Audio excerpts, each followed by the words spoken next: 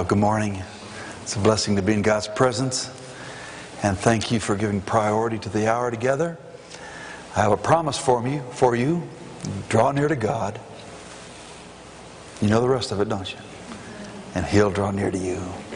What better way to begin the day by calling time out to our normal routines and gather and tune in and sense the loving, caring, gentle coaching of the Holy Spirit. There's something He'd like to say to all of us before we go. Let's pause and ask for His guidance. Father, we appreciate this chapel opportunity this morning. I pray your blessing on everyone in attendance. You know what we need. I pray, Lord, that you would cause your Spirit to step in among us and visit with us in intimate ways and show to us fresh truth from the Scripture and enable us to understand and obey as would be pleasing before you. Help me one more time with the anointing of your Holy Spirit, and let the net result of our time together be a significant step forward in our relationship with you and with each other and the great cause that brings us together here. In Jesus' name. Amen.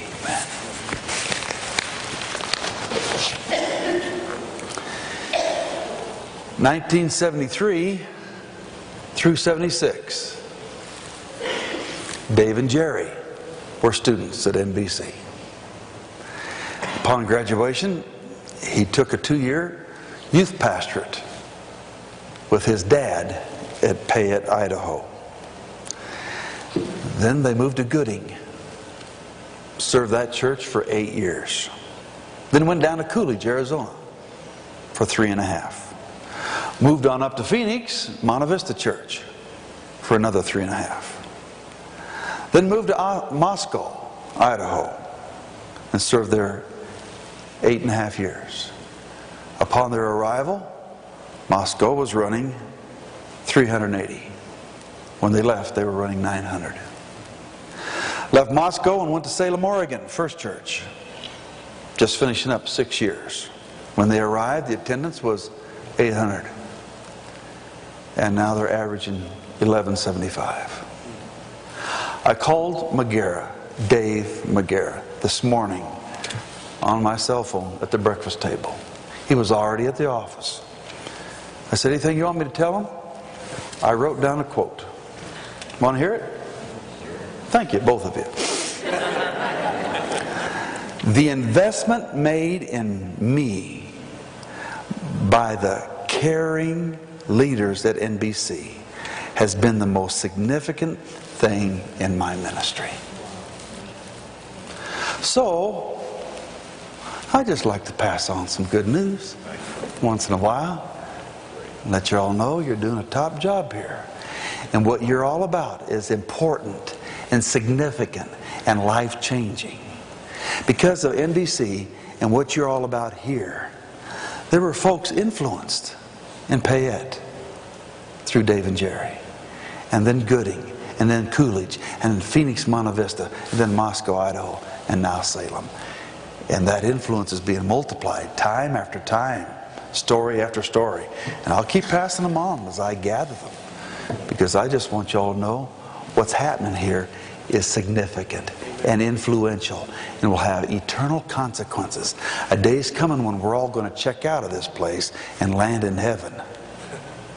And when you look in your rearview mirror back to your days spent here, you'll have a smile on your face and joy in your heart, knowing that you made an impact that lasted for Christ and for souls, for time and for eternity. Amen.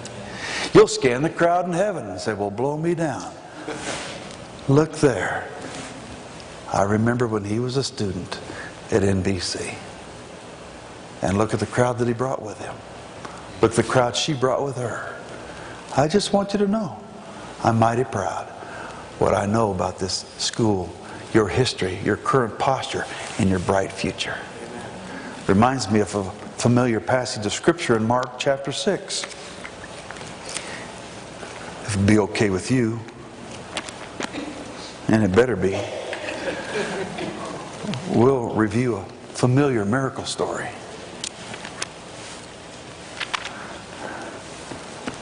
Mark chapter 6, And in a moment we'll look at verse 34 and following.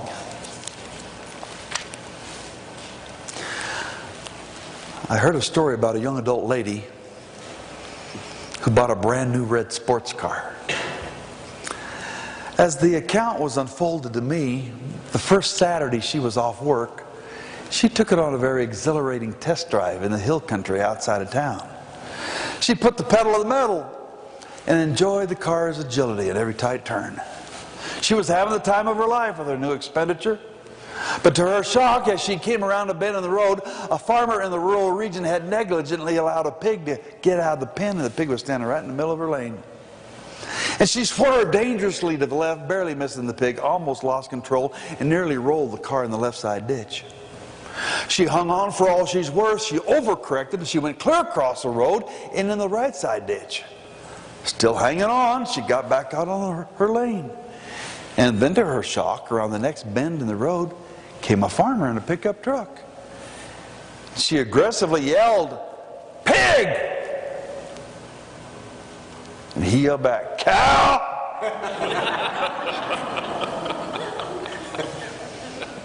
And the farmer went around the next bend and ran over the pig. What she was saying was not what he was hearing. Did you know your perspective is highly determinative? It makes a big difference. Perspective, or other synonyms, viewpoint, angle of observation, or vernacularly stated, where you're coming from. Makes a big difference. You ever seen anybody set dominoes up on end in close proximity and watch them bump the first one and see the predictable chain reaction that happens? That's the way it is with perspective.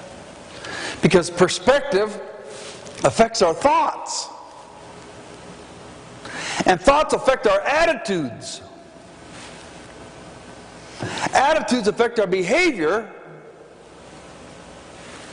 Behavior affects bottom line end results. Pig, cow. How you see the situation. Your contextual analysis of reality. Wasn't that profound? Affects the bottom line end result. Because perspective affects thoughts, thoughts affect attitudes. Attitudes affect behavior, behavior determines end result. Have an undesirable end result, look behind that, and you can often find a wrong behavior that affected that end result. Find a wrong behavior, look behind that, and you can find a wrong attitude that influenced that behavior. Find a wrong attitude, look behind that, and you can find a wrong thought process that coagulated, solidified, gelled, and formed that attitude. I'm convinced all an attitude is the gelling of habitual thought life. Find a wrong thought process and look behind that, and you can find an initial mistaken perspective. Biblical truth of that reality, Mark 6, verse 34. You'll recognize it as the familiar reading, the feeding of the multitude. This is the only miracle story that shows up in all four Gospels. Indicates its importance to the writers. Mark gives us a different view. He provides a stark contrast between Jesus' perspective at verse 34 and the disciples' perspective at verse 35. Let's take a look.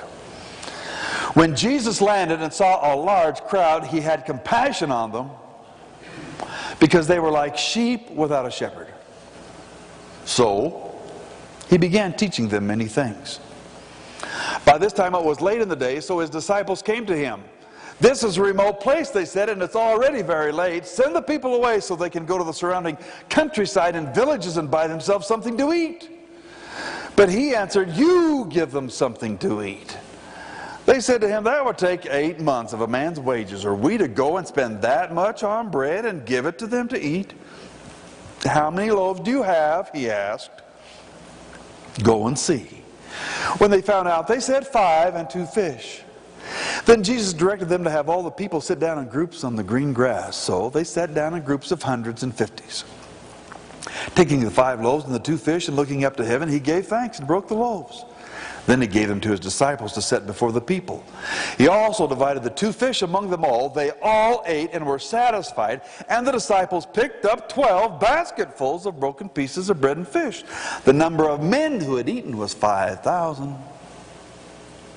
You're so polite.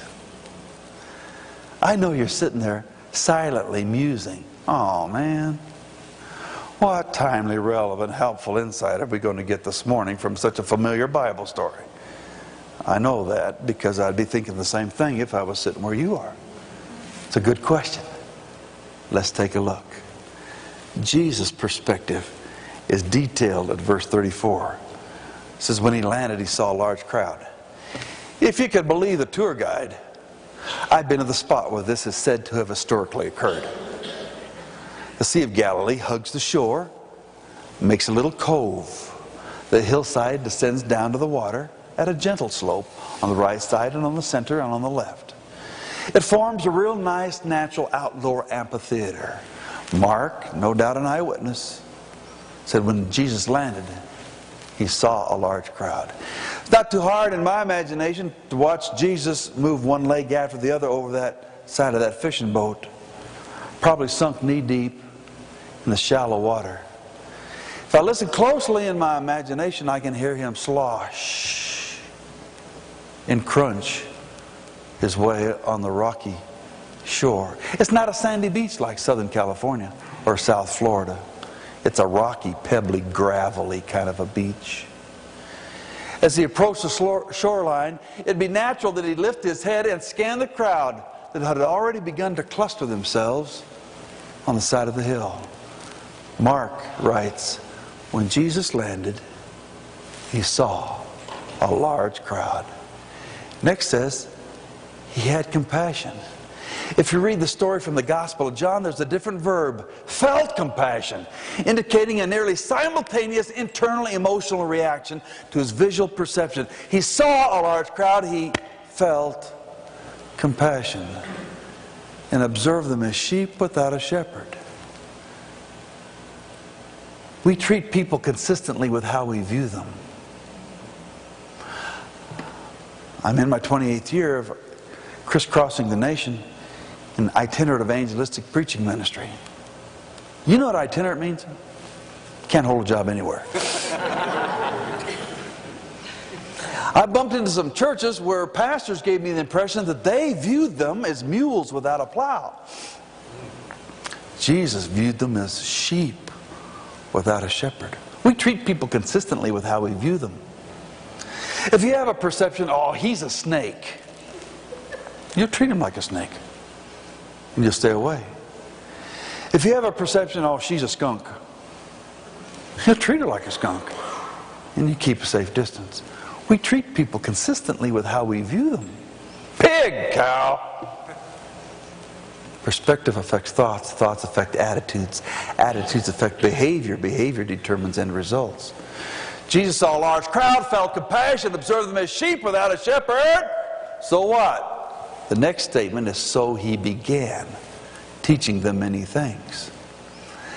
Do a little research in that passage, you find out that the so he began teaching them many things is directly connected to the previous information. It can be accurately translated, since he saw a large crowd, since he felt compassion, and since he observed them as sheep without a shepherd, therefore the appropriate action Jesus felt necessary was to immediately jump in the middle of need-oriented, helpful, caring, teaching ministry. So he began teaching them many things. Well, that's his perspective. The disciples' perspective is detailed at verse 35. By this time it was late in the day, so his disciples came to him. Don't know how far, but there was some degree of distance between where Jesus was teaching and where the disciples had gathered, because the writer says, by this time it was late in the day, and the disciples came to him. And the context bears the intent and content. Before they came to him, they had formulated a leak-proof package of logical persuasion from their repulsive committee meeting on the side of the hill. You know those kind of committee meetings? I don't know who called the committee.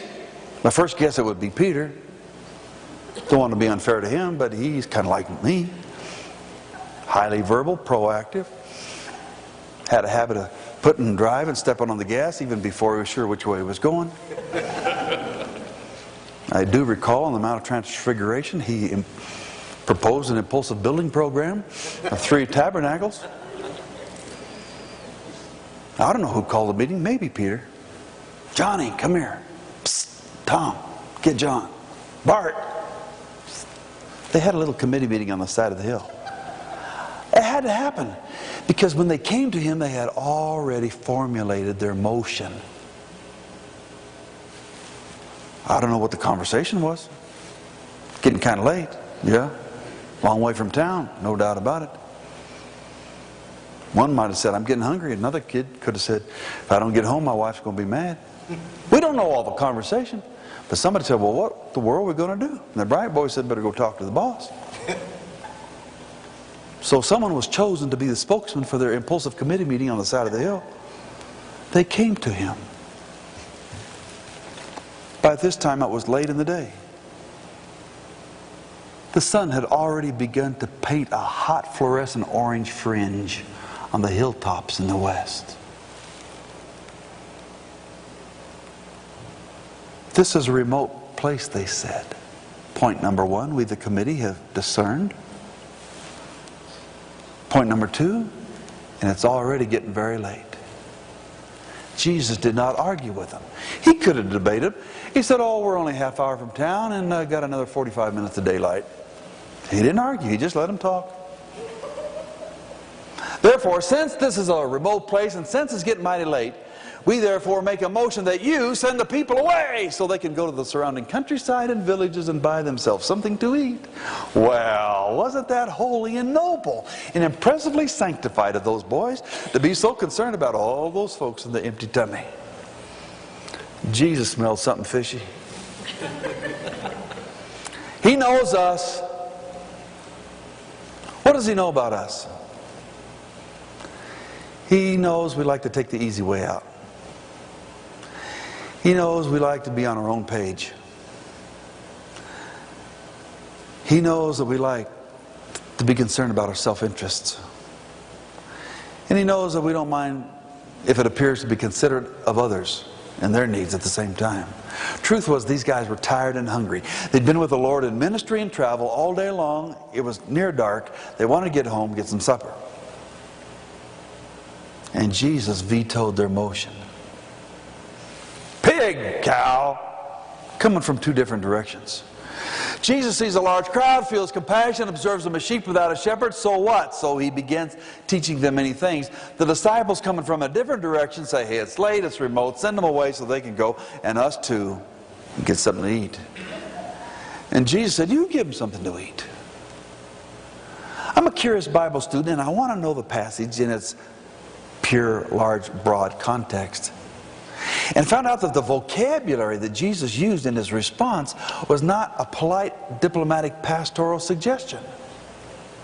You might get the impression at reading that Jesus stood there with tilted head and folded hands, and with a kindly smile, with pastoral demeanor. Perhaps we could survey the crowd and discover what we might share with one another. It's not there. The vocabulary, the content carries the impression of one who puts his hand on his waist and his finger in their face, raises his voice and stomps his foot. It'd be more accurate to see Jesus said, all right, if you guys are so all-fired concerned about all these folks in the empty stomach, feed them yourself.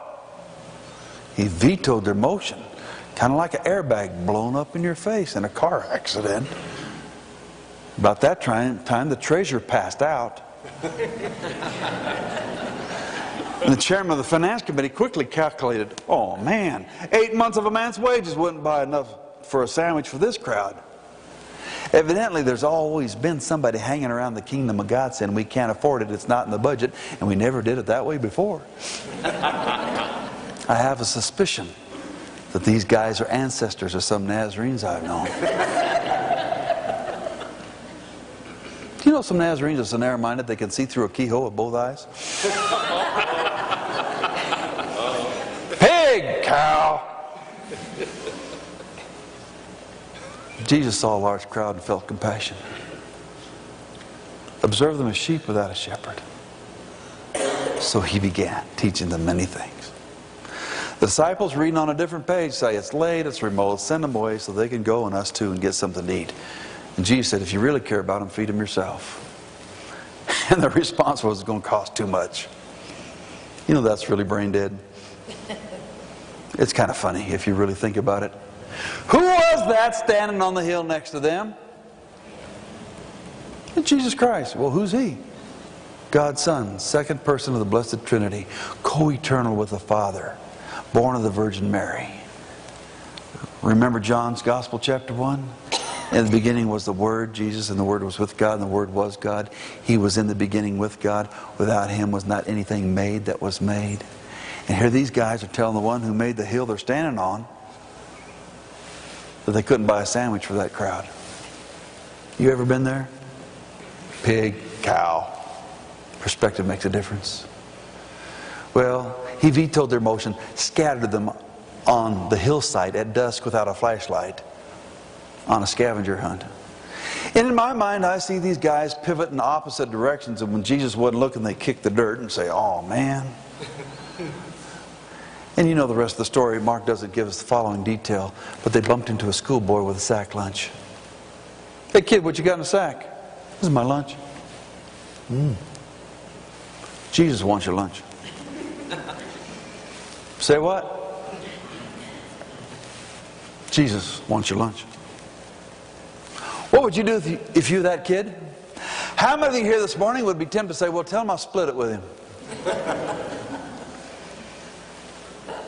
Did you know there's no miracle when you compromise a full surrender of all you are and have to Him and His sovereign will for your life? The kid was human. It's okay to be human. I looked the whole crowd over. We're all human here. No extraterrestrials. A couple I was wondering about. And in his humanness, he had conflicted feelings, mixed emotions. He was selfish, but wanting to be generous. Hesitant, but trying to be obedient. And I see him tilt his head and squint his eye.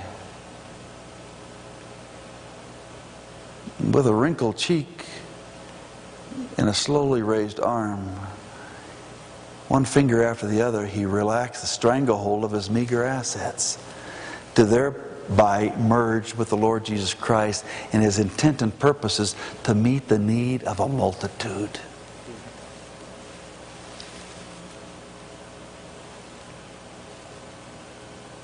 Let's connect some dots here.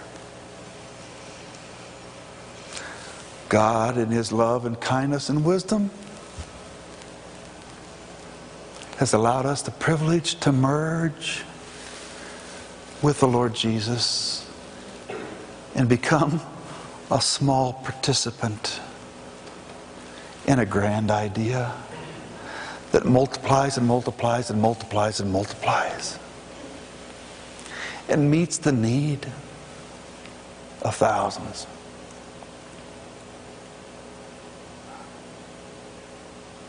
That's a wonderful snapshot photo of sanctified living. An uncompromised, thorough, up-to-date surrender of all we are and have to Him and His sovereign will for our lives. And in my own relationship with the Lord, once that commitment was established, it needs to be maintained or there's unavoidable attrition and atrophy. Got to stay connected and up to date. So it becomes my responsibility to politely ask us all, are you currently postured